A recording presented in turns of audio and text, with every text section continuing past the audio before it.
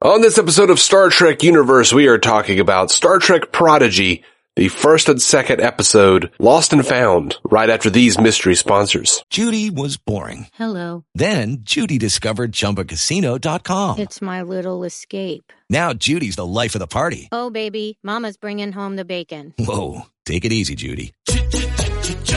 The Chumba life is for everybody. So go to ChumbaCasino.com and play over 100 casino-style games. Join today and play for free for your chance to redeem some serious prizes. ChumbaCasino.com. No purchase necessary. Void where prohibited by law. 18 plus terms and conditions apply. See website for details. Lucky Land Casino, asking people, what's the weirdest place you've gotten lucky? Lucky? In line at the deli, I guess? Aha, in my dentist's office. More than once, actually. Do I have to say? Yes, you do. In the car before my kids' PTA meeting. Really? Yes. Excuse me, what's the weirdest place you've gotten lucky? I never win and tell. Well, there you have it. You can get lucky anywhere, playing at LuckyLandSlots.com. Play for free right now. Are you feeling lucky? No purchase necessary. Void where prohibited by law. 18 plus. Terms and conditions apply. See website for details.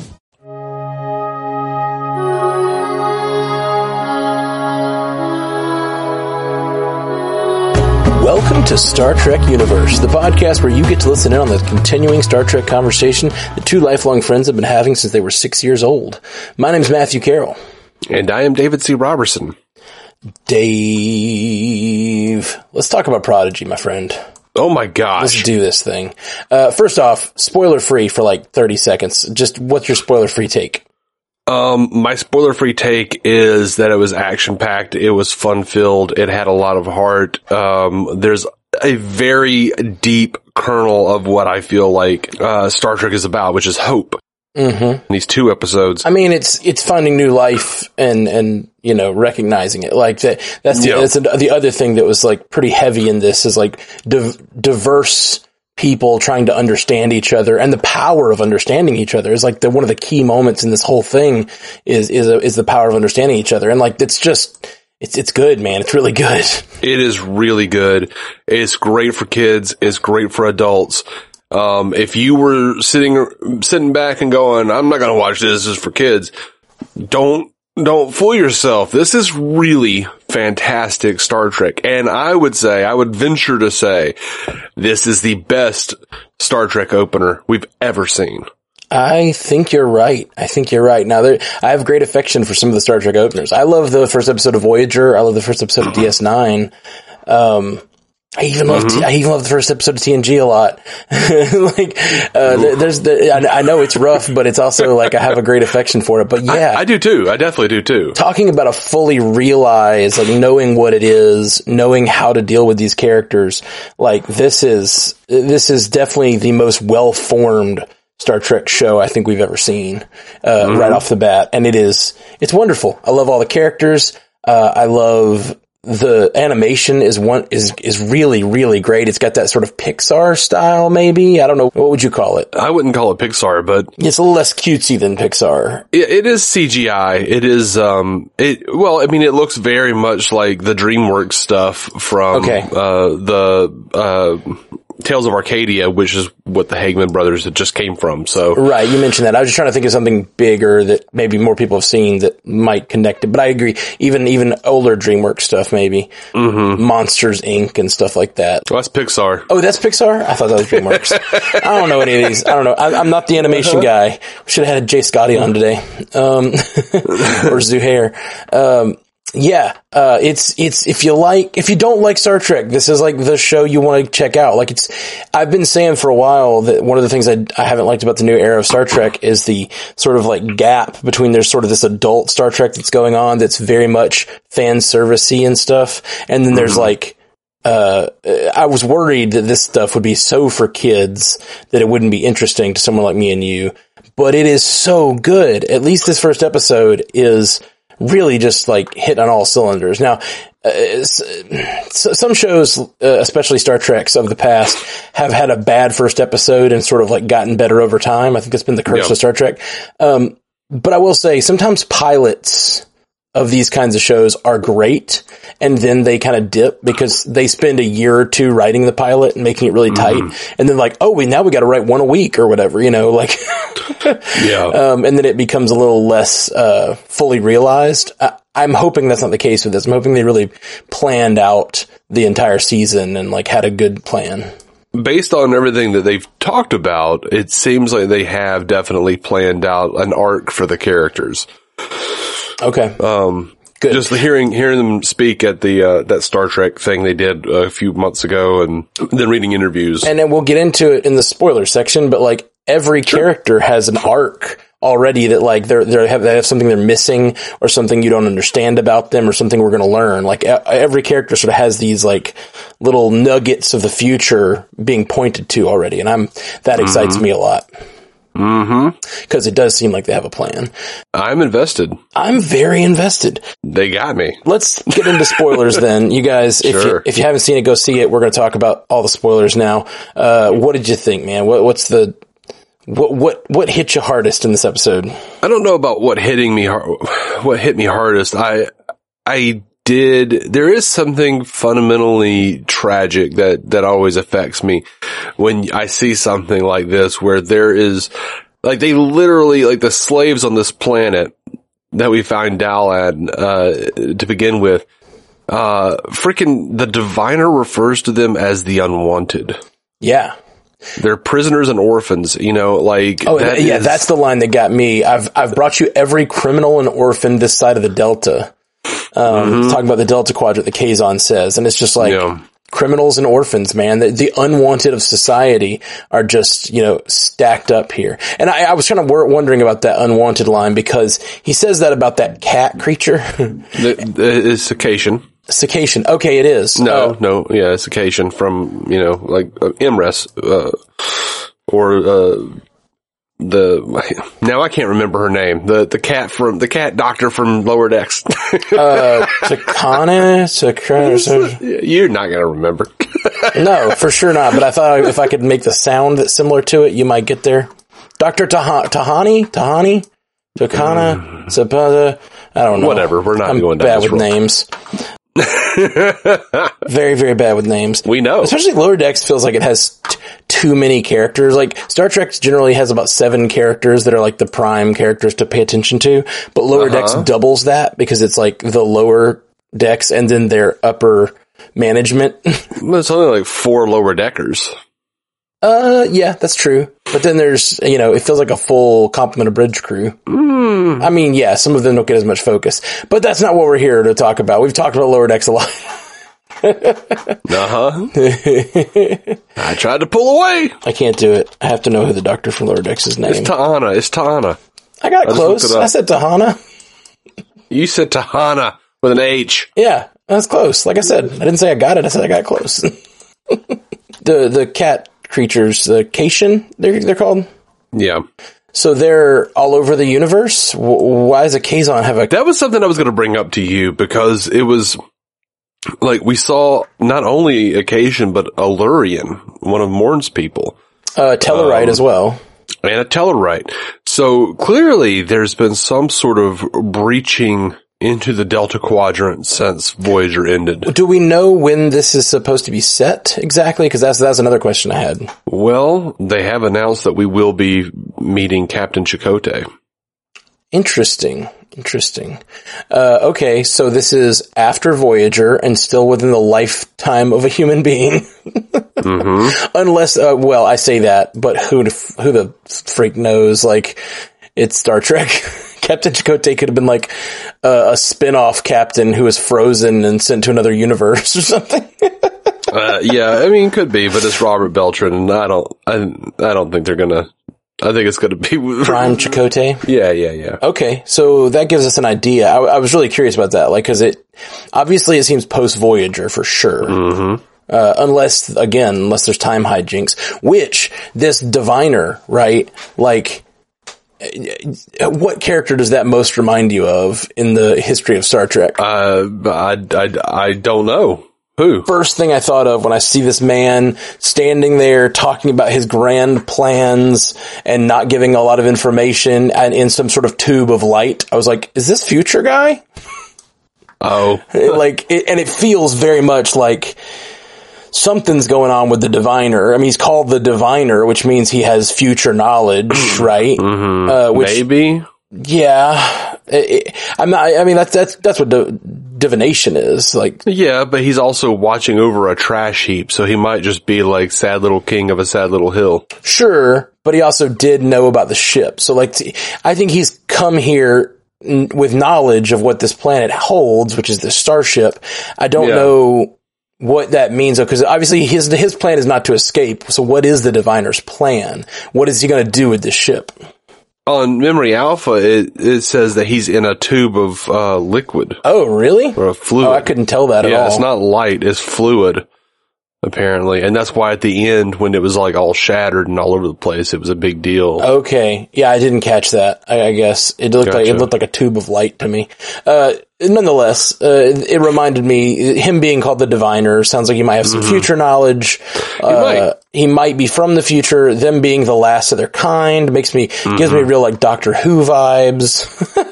Where like, you know, maybe there was some future war and they came back to try to stop it by stopping whatever the ship is supposed to do. Yeah, maybe so, and that's right up my alley. I dig all of that. I would be happy to watch all of that. Yeah, same. I am really invested in everybody in this show. I really want to know what the Diviner's deal is. Like, he told Jimmy Simpson, I'm going to keep calling him Jimmy Simpson, his name is Dreadnought. But he told Jimmy Simpson, he was like, she can't know, like, you know, the real purpose of our plans. Yeah. And I don't think he was just talking about she can't know that we're looking for the Protostar. No. What is their plan with the Protostar is the mystery. Yeah. Here. And like, the Federation is obviously known in the Delta Quadrant, beyond Voyager, I would imagine, because one, he's looking for the Protostar, and two, he says that he doesn't want the Federation, like... Well, he says the ideals of the Federation infecting her mind. Yeah. Which made me think that the Federation is not known.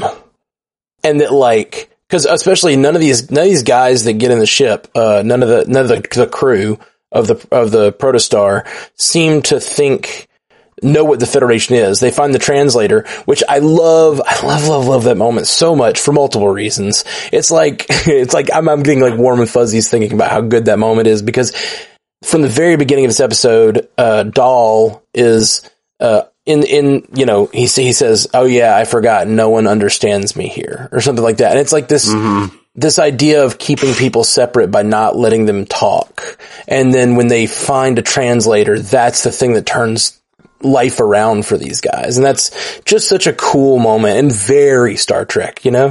Just love it. But also there's that, but then there's also the fact that he realizes that Rok-Tahk is not a big scary guy. At least her voice is that of a little girl's. And it's like, what is Rok-Tahk, and like, what is Rok-Tahk's experience? You know, it seems very different than what he and we were sort of assuming based on, the voice and look. And again, I just love that. I love the very Star Trek nature of like, don't judge a book by its cover, like in its most like real sense. And I just love it. I just absolutely love it. Yep. I dug all of it. I love Jacob Pog being like, you understand Jacob Pog?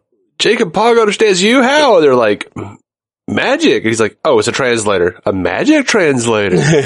Well, that's actually, there's a couple lines that Rok-Tahk says. When Rok-Tahk first, like, speaks, he's like, it must be a translator. And she's like, yeah, I knew that. I'm big, not dumb, which I love that line. And I thought we were going to get this, sort of smart, young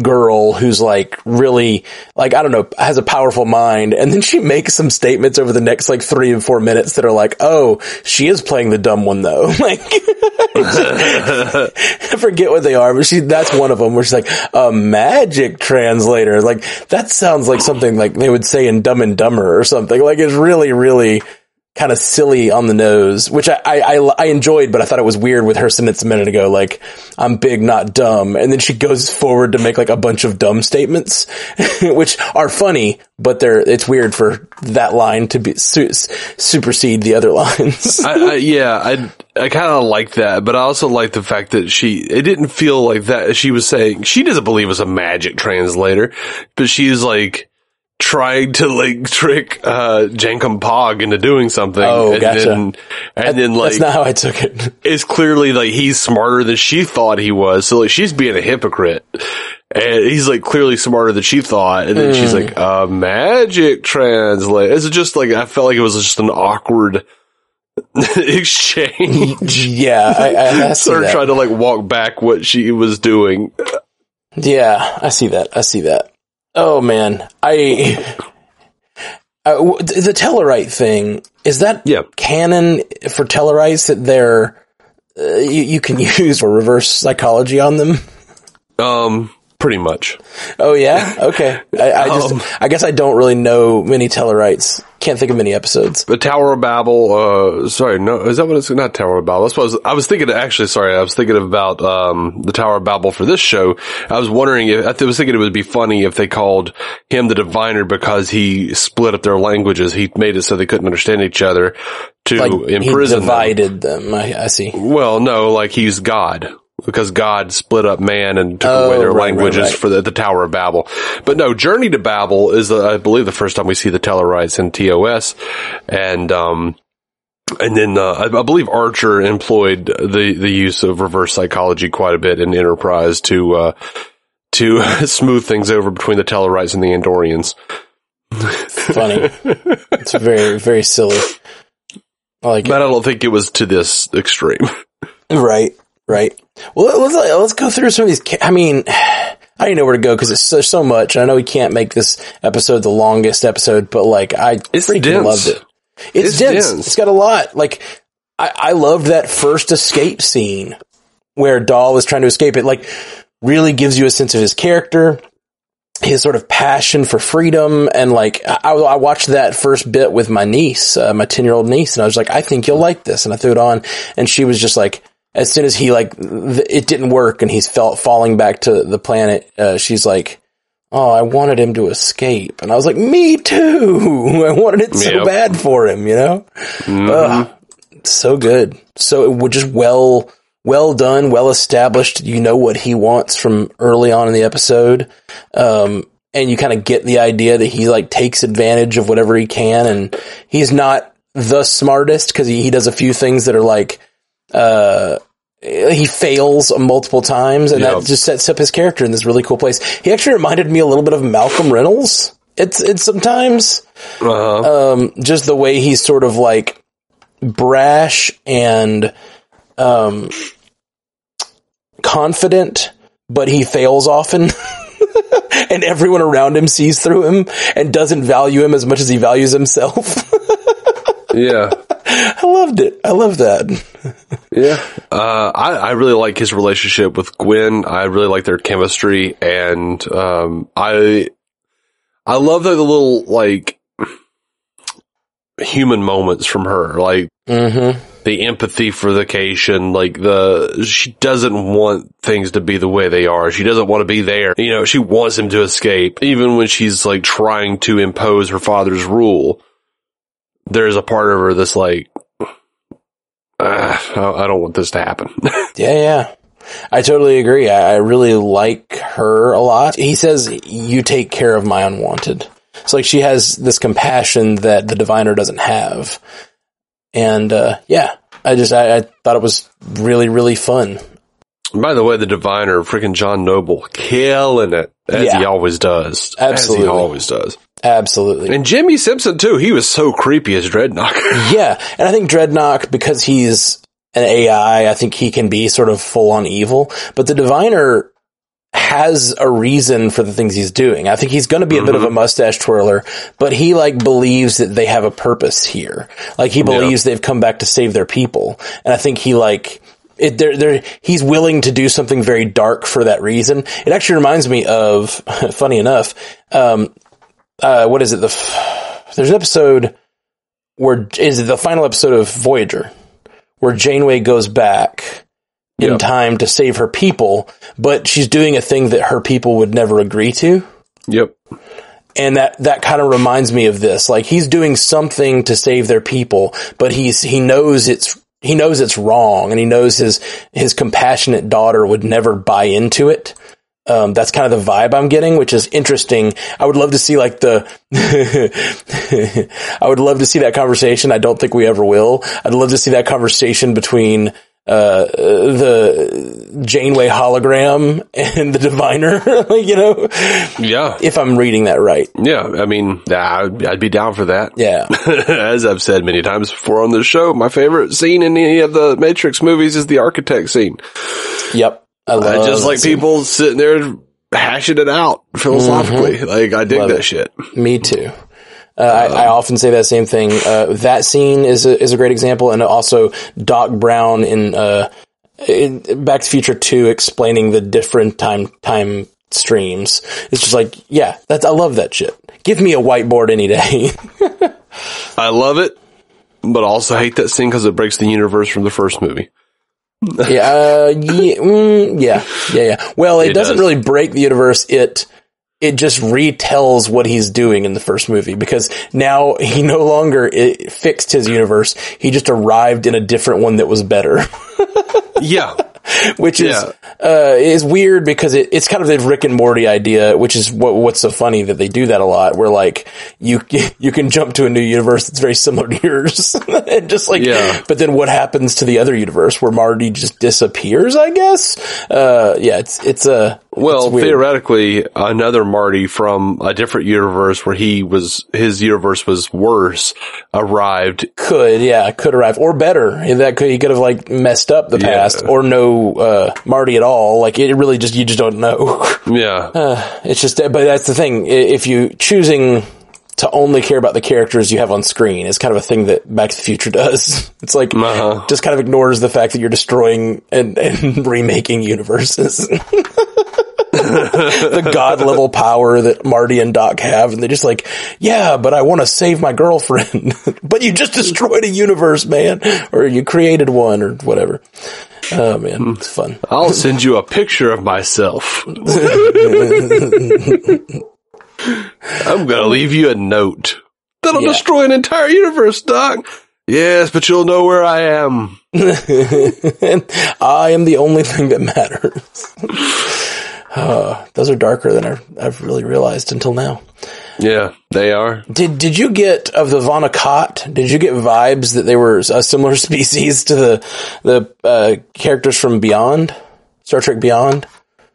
That's interesting. No, I didn't think about that at all, but they look very similar. They do. I can't remember what that species is called, but I had to look it up. I was like, are they the Von Akot? Because that's, for a second, I thought that was what was going on. But it's not. Interesting. Okay. Well, I'm sure it's not, but I don't know what they're called. Oh, you didn't look it up. I thought you had. Jayla. I looked up the Von Akot on Memory Alpha, and they were nowhere else in Star Trek.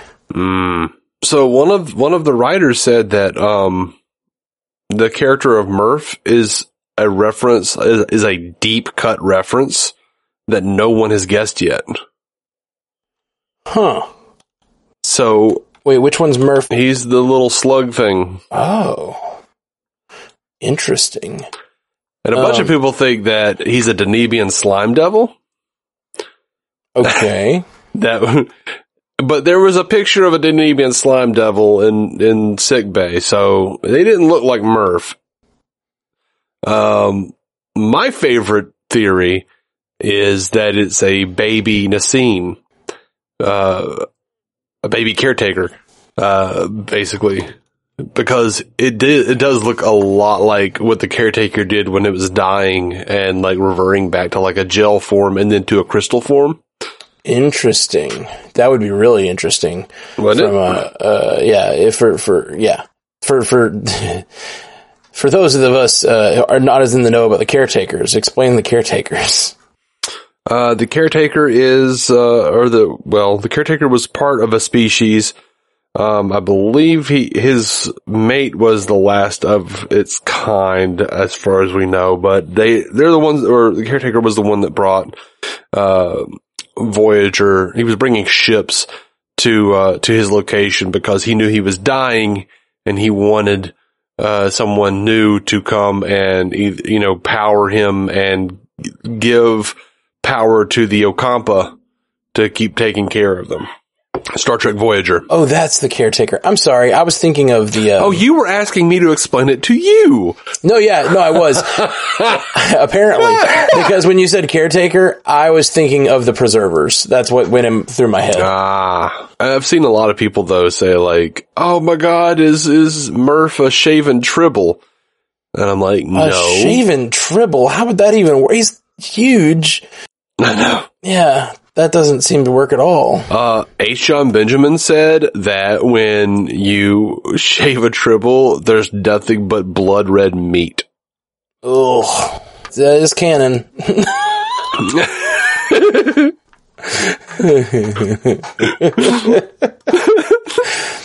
Okay, let's go down these characters real quick. Who we got? We got Dahl, of course. Who we haven't spoken about it yet, but he is an unknown species, which is interesting. It's a great way to put you right away. You give us the notion he doesn't know who he is. Right. He is an unknown quantity, and I dig that.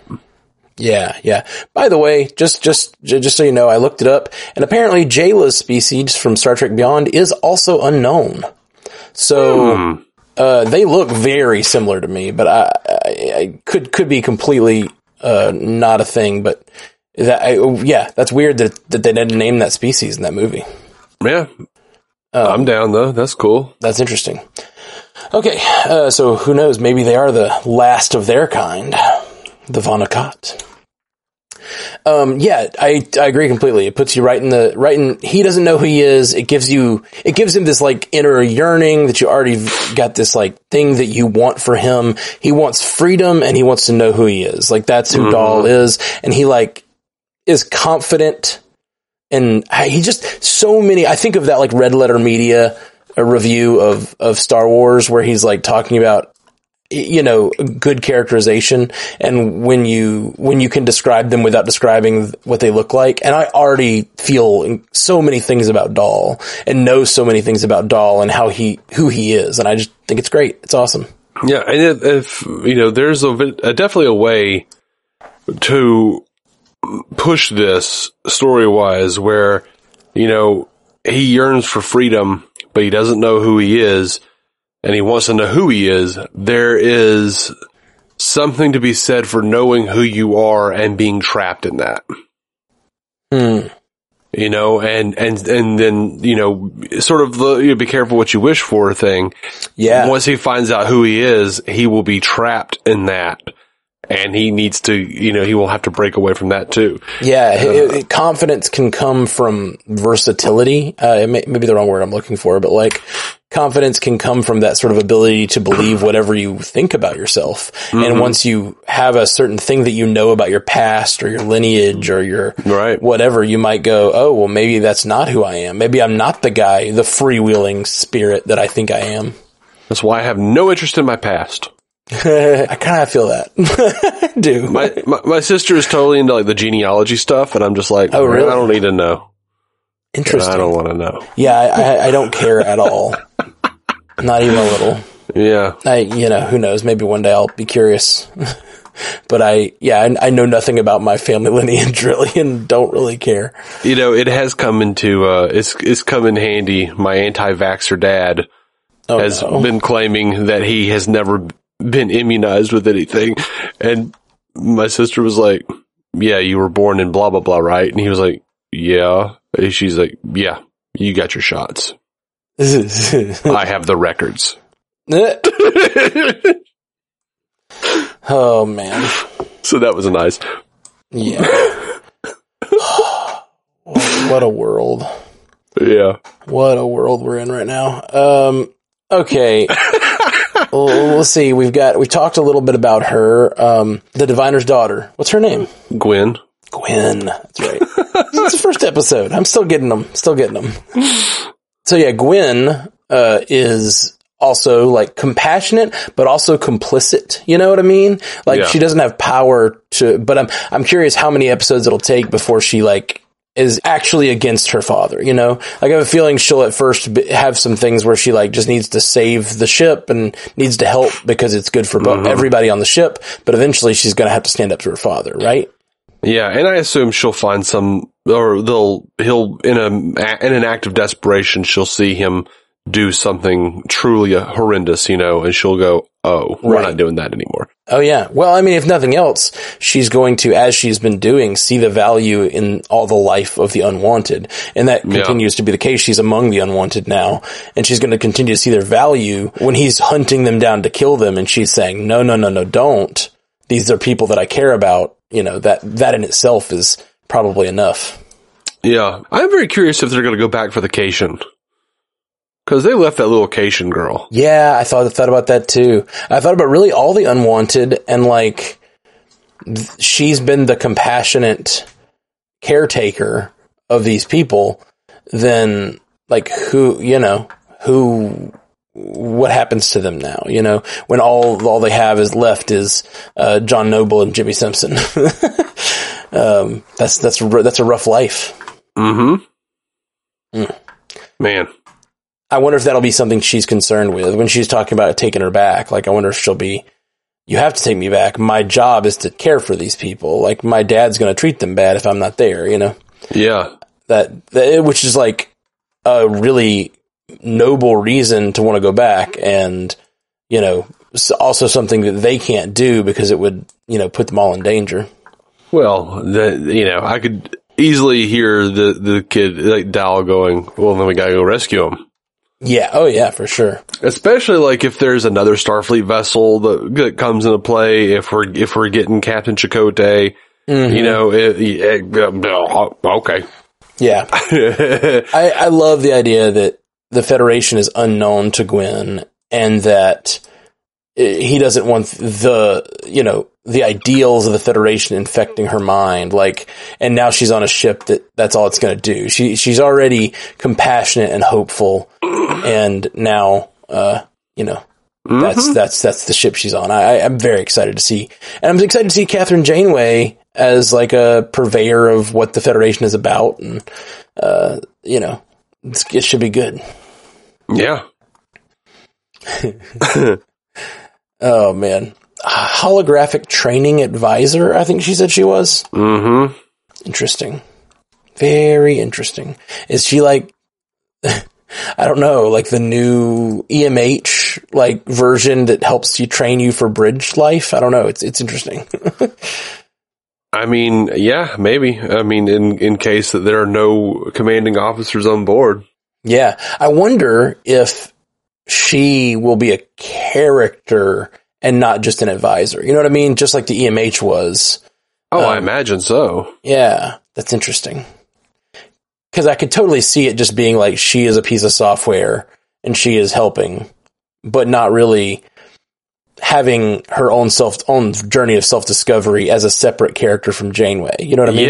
Yeah, no, I would hope so. Just the Doctor had a completely separate life self-journey than his maker Zimmerman. Yeah, exactly. I think it would be an amazing opportunity for Kate Mulgrew as well to play the character differently and find new shades and new tones within the makeup of Janeway. How cool would it be if they do make it back to Federation space or whatever, and this Janeway hologram has developed similar to the EMH. Let's say 6 years into this show, and she gets to meet the actual Janeway Prime, and it's just they're totally different people, and they're on different sides of an issue or something. That would be so much fun. Yeah, I'm excited about this show. So freaking excited. Okay, we got Fugitive Zero. Uh-huh. Interesting character. I really enjoyed Fugitive Zero. Me too. Medusan, I'm assuming that's from other Trek, right? The original series, yeah. Okay, cool. Also, interesting, we've talked about on Discovery, there's a non-binary character now. And in this, they've also introduced a non-binary character, but I don't know, I really like that they're introducing a non-binary character who is sassy and can have those lines about, I'm not a he or a she, but not necessarily be offended by it, but like it could actually teach kids like, hey, this is a thing that exists, like they call her they. See, I can't even do it. I'm so bad at it. That's the thing though, but like introducing kids to this on a show is really interesting because it like can allow those sorts of conversations to happen in a non-combative way. Yeah, and that was the case in TOS. They weren't binary. They were just energy beings that would drive you mad. Right. But having a non-binary character that I'm assuming they will continue to call them they, or something like that. Yeah, it totally normalizes it. Yeah, it normalizes it for kids to allow them to like have those, at least be able to use the language in a way that I cannot. Yeah. That I still can't to this day. I just called them a her, because the voice is female and I can't think outside the binary. Like that's just how I was raised. It's really hard for me. And like, so it's interesting to have on a kid's show, just like non-combatively, this is a Medusan, non-binary. Yeah. Now there was a great, exchange with the Medusan, with Zero, and it felt like the original series Trek. It did. There is when, Dal comes back and they're like, you survived? He's like, of course I survived. Why do you all look so surprised? Were you going to leave without me? And they're like, no. Yeah. And then Zero says, your chance of return was low. Our desire to leave remained high. It's so great. It's so Spock to me. And then I could hear Kirk, as Dal said, but I could hear Kirk in it. I could be offended later. Yeah, Totally. Oh man, you're right. Yeah, talking about Star Trek moments, like the moments that felt most Star Trek to me. And it almost felt like this was the moment the Federation came into the story in a way.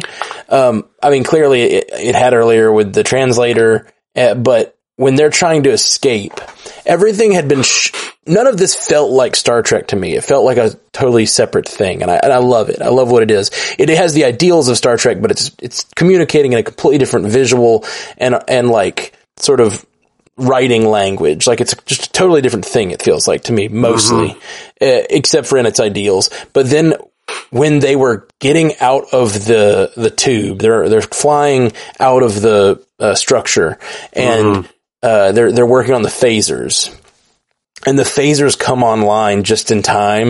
And he's like, we got phasers, baby.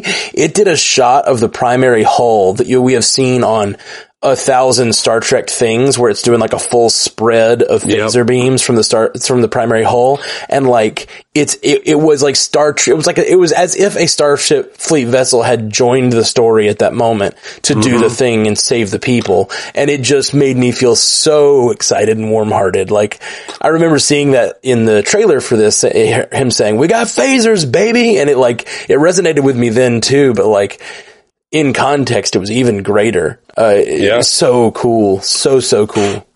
I agree. And I don't want to keep seeing the same kind of Star Trek. I love TNG, DS9, and Voyager. Oh yeah. Yeah, Voyager less so, but we're working on that. I'm doing a rewatch. But I want something different. This franchise cannot stay the same or it will die. So I just had this conversation with my mom last night. Yeah. who cannot accept Batman who isn't Michael Keaton. And I'm like, he was Michael Keaton twice. Yep. I mean, he was Batman twice. He was Michael Keaton lots of times. Yeah. Yeah, I totally agree. I think this show is doing what a lot of Star Trek has been trying to do, which is like retell Star Trek in a new and modern way and like still hold on to the ideals. And that's something that it struggled to do. It's like to compete with modern adult drama, you have to be like, oh, it has to be a anti-hero. You know what I mean? Like the hopefulness of Star Trek feels dated somehow. And so when they make these dramas like Discovery or even Picard to some degree, it like feels like they have to make people make sort of like questionable decisions and have like a lot of anti-hero stuff going on. And, this is just by virtue of completely changing the medium, it's kind of escaping that sort of trap of feeling either dated or too hopeful or Pollyanna or whatever. There's a thing with new Star Trek where if you have a bunch of Federation characters, you're going to be either, oh, they're too flawed, or, oh god, just doesn't work for today. Right. Exactly. Yeah.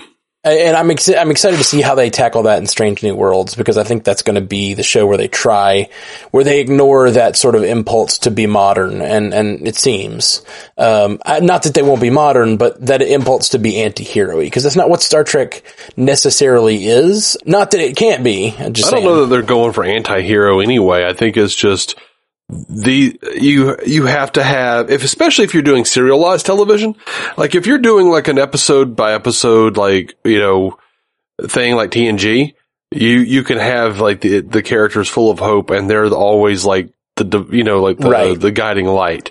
But if you are going and you're doing like, here is an arc, we're going to explore this, you want to have the character broken, and you want to have the character find their way out of that. Yeah, they have to change for it to be interesting.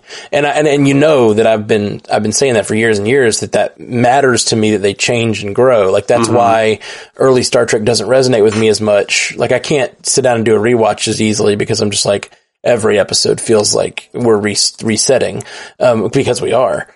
But yeah, I think that's been an issue for Star Trek, to just find that balance without delving into the darkness of modern television, I think. And I'm not saying like it's always the goal, but it does seem to reside there, where, I mean, even, like it's just almost a silly example, but Michael Burnham on Discovery, oh, she's a prisoner that caused a war. And I don't think that ever resonates, but like that's the character they set up as the person who made the decision to start a war, which is like not a Federation thing. And so like, I don't think it resonates that way, because you're so with her all along on those decisions. So, but like, I think they do kind of go for that. And I mean, like all the crew of Picard's ship, like you got this sort of guy who seems like he doesn't really care as the captain. He seems like he's like done with the Federation, you got the girl who you really like, but ends up being a murderer, So like these are in some ways anti-heroes. Well, I mean, I remember when DS9 came out, there was a lot of flack, and there was for years following that the primary character, the lead of the show, was a human being in the Federation, in Starfleet, who was holding a grudge against Captain Picard. I think the better question is, how is Captain Picard a murderer as Locutus and still a captain? Like, yes, he was taken over, but those are some horrendous crimes. Sisko's got a point. Like, so there's, and also this guy killed his wife. Like, but Sisko had a journey as well. And it was something DS9 did very well. Right. And, but yeah, for people, there are people in the fandom who they don't like that fallen status. Like Discovery is far from the first Star Trek to do this. Kirk was broken. Kirk was fallen several times.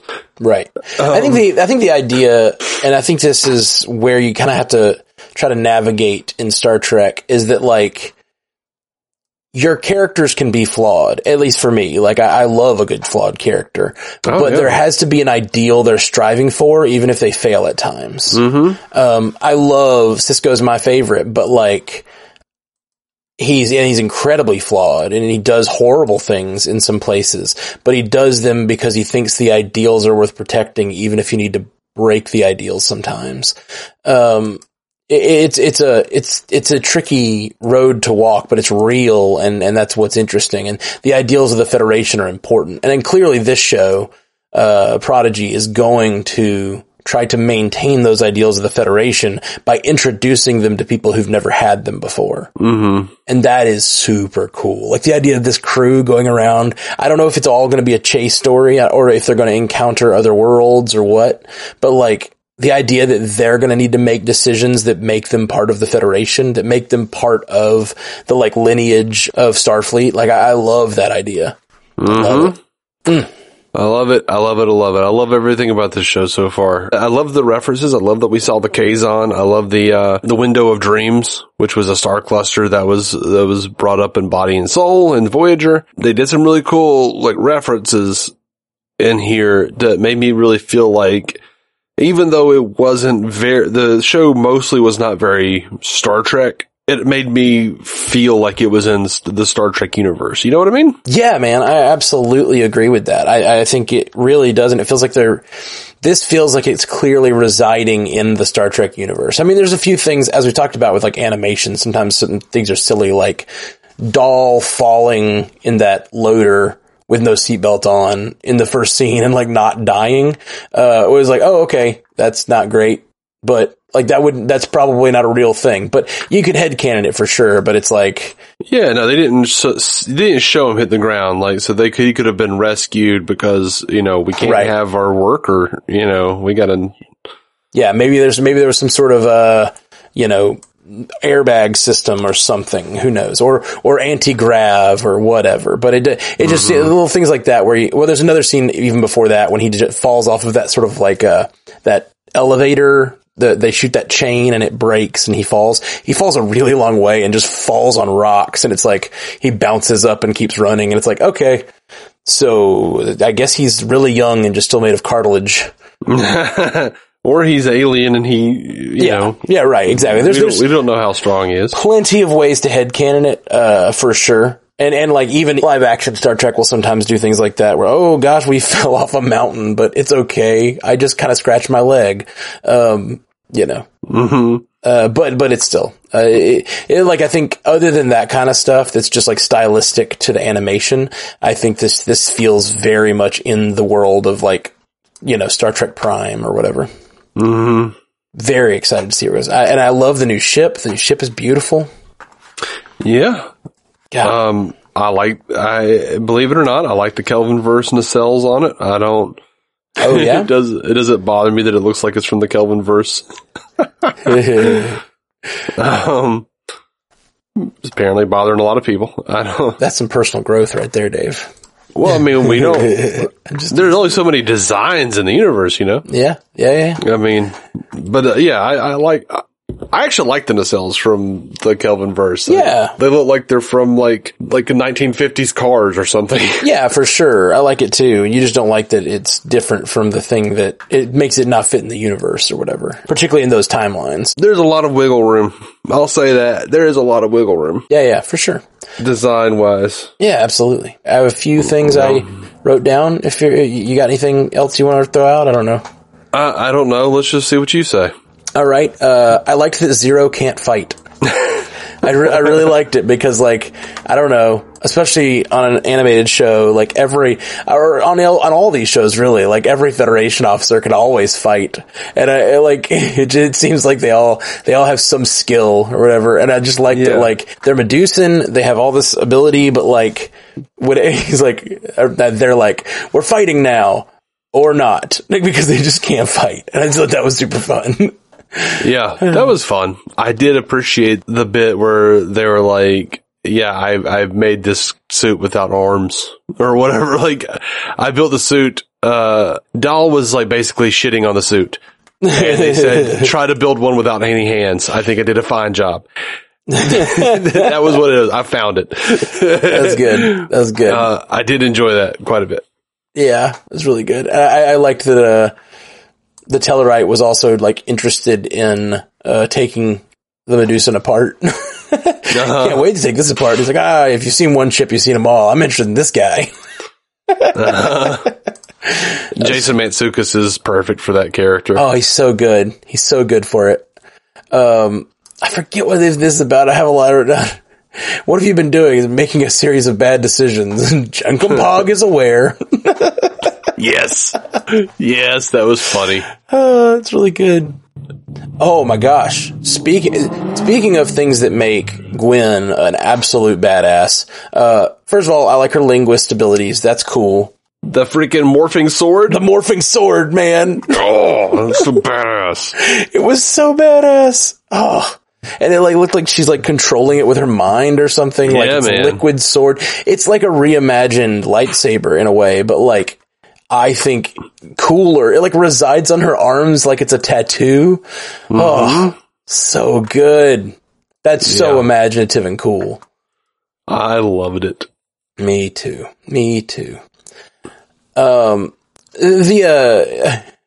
I liked when he asks Gwen to join them. There's a look in her eyes, like maybe like there's a hope in her eyes, like she could, but then she says it's too late, and then that's when everyone all the watchers descend on them, showing that she has a desire to join them anyway, and so when it'll make it even more believable when this starts to turn. I think. Yeah, I like that. I'm down. On a rewatch, I really love the moment when I liked it on the first watch too, but when Rok-Tahk saves Doll's life and Doll says, "You saved my life," but then he still like scurries away from Rok-Tahk as if he's scared of Rok-Tahk, and like there's a look on Rok-Tahk's face. He kind of like she kind of shakes her head and goes like she's frustrated with the fact that no one can understand her and that no one understands that she's like a good meaning person. And I thought that was just really well done. And just like underline the loneliness of this planet, you know, that like these characters have been on this planet just like busting rocks and not having anyone to communicate with. It's just so freaking tragic. It is. It really is. They did a really good job of making me care about these people. Yeah, same. And like I said before on the show, I'm excited to see the Picard finally realized on the screen. What is the Picard? That is Rok-Tahk's species. Oh, okay. Where were they mentioned previously? They came from the novels. Oh, fun. Like, they originated from Worf's First Adventure. Worf's First Adventure. Wait, is that the Academy books? I think so, yeah. I read that book as a kid. That's funny. Yeah. So like the Peter David created them. Yeah. And there's a Picard character in New Frontier books. Like, I just think it's interesting to start bringing in characters specifically from the extended universe. Like, I feel like Kurtzman looked at it and said, "Look, man, this is a thing that like Star Wars didn't do good." Where like they started making new movies and ignoring their extended universe. Yeah. And even Star Wars has kind of gone back and said, "Okay, let's do some Thrawn." Oh, it's funny you mentioned that because I just had Matthew Fox on the MCU cast last week. Fox was talking all about how like, it's just it's cool that they're finally going back and grabbing all that Legends material for Star Wars and making it really a part of the Prime universe. Kind of Marvel does that where they like pull from the source material, but they change it a little bit when needed, but they still are always pulling from the source material. And, it's nice to hear you talk about Star Trek that way too, because I think, it's definitely doing that same thing. I think there's a real balance there of telling new stories while pulling from materials that are beloved, you know? Yeah, it's cool. It's cool. I liked Jason Mantzoukas' character's percussive maintenance. It's his specialty. Yeah. It's just a great line. Percussive maintenance. Just a wonderful line. It is a good line. And I also really liked I Thought I Was Captain. When they asked the whole, what is your role here? He's like, I thought I was captain. That is the most Malcolm Reynolds thing, that he said, I think. Even though Malcolm Reynolds is the captain on Firefly, like that is just a very like, I thought I was in charge. The presumptive, I'm in charge nature. I love it. Always the hero of your own story. It's good stuff. Yeah, I thought that was a fun line. All right, well, anything else in this episode you want to touch on, talk about? I don't know. I think I've hit everything that I could think of. Yeah, we went way longer than I planned, but I just loved this episode so much. Yeah, and that we are in cat boots. There you go. That's something we didn't talk about. Cat boots. Super silly, super funny. I like it. Great. Well, guys, thank you guys for joining us. We're the Star Trek Universe, the podcast. You could say Star Trek Universe podcast. Oh man. Well, we'll be back soon. I guess a couple days with another episode of Prodigy. I mean, I'm going out of town. I don't have anything to record on, so it'll be a minute. Okay. Gotcha. Well, we'll talk. I might try to hop on and do a second episode if you're not going to be here before the third episode, if that makes sense.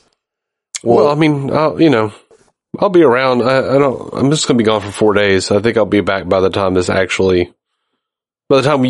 usually get around to it, is what I'm saying. Oh, I gotcha. Yeah, great. I didn't know how long you were going to be gone. Gotcha. Cool. Yeah. Well, we'll be back soon then, guys. Peace. Jolan True. Live long and prosper. I membered. You membered. Good membering, buddy. Thank you for listening to the Star Trek Universe Podcast, a Stranded Panda production.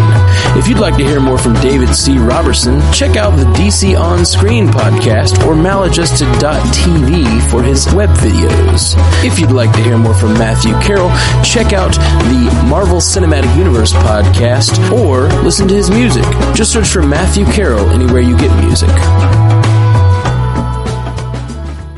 It is Ryan here, and I have a question for you. What do you do when you win?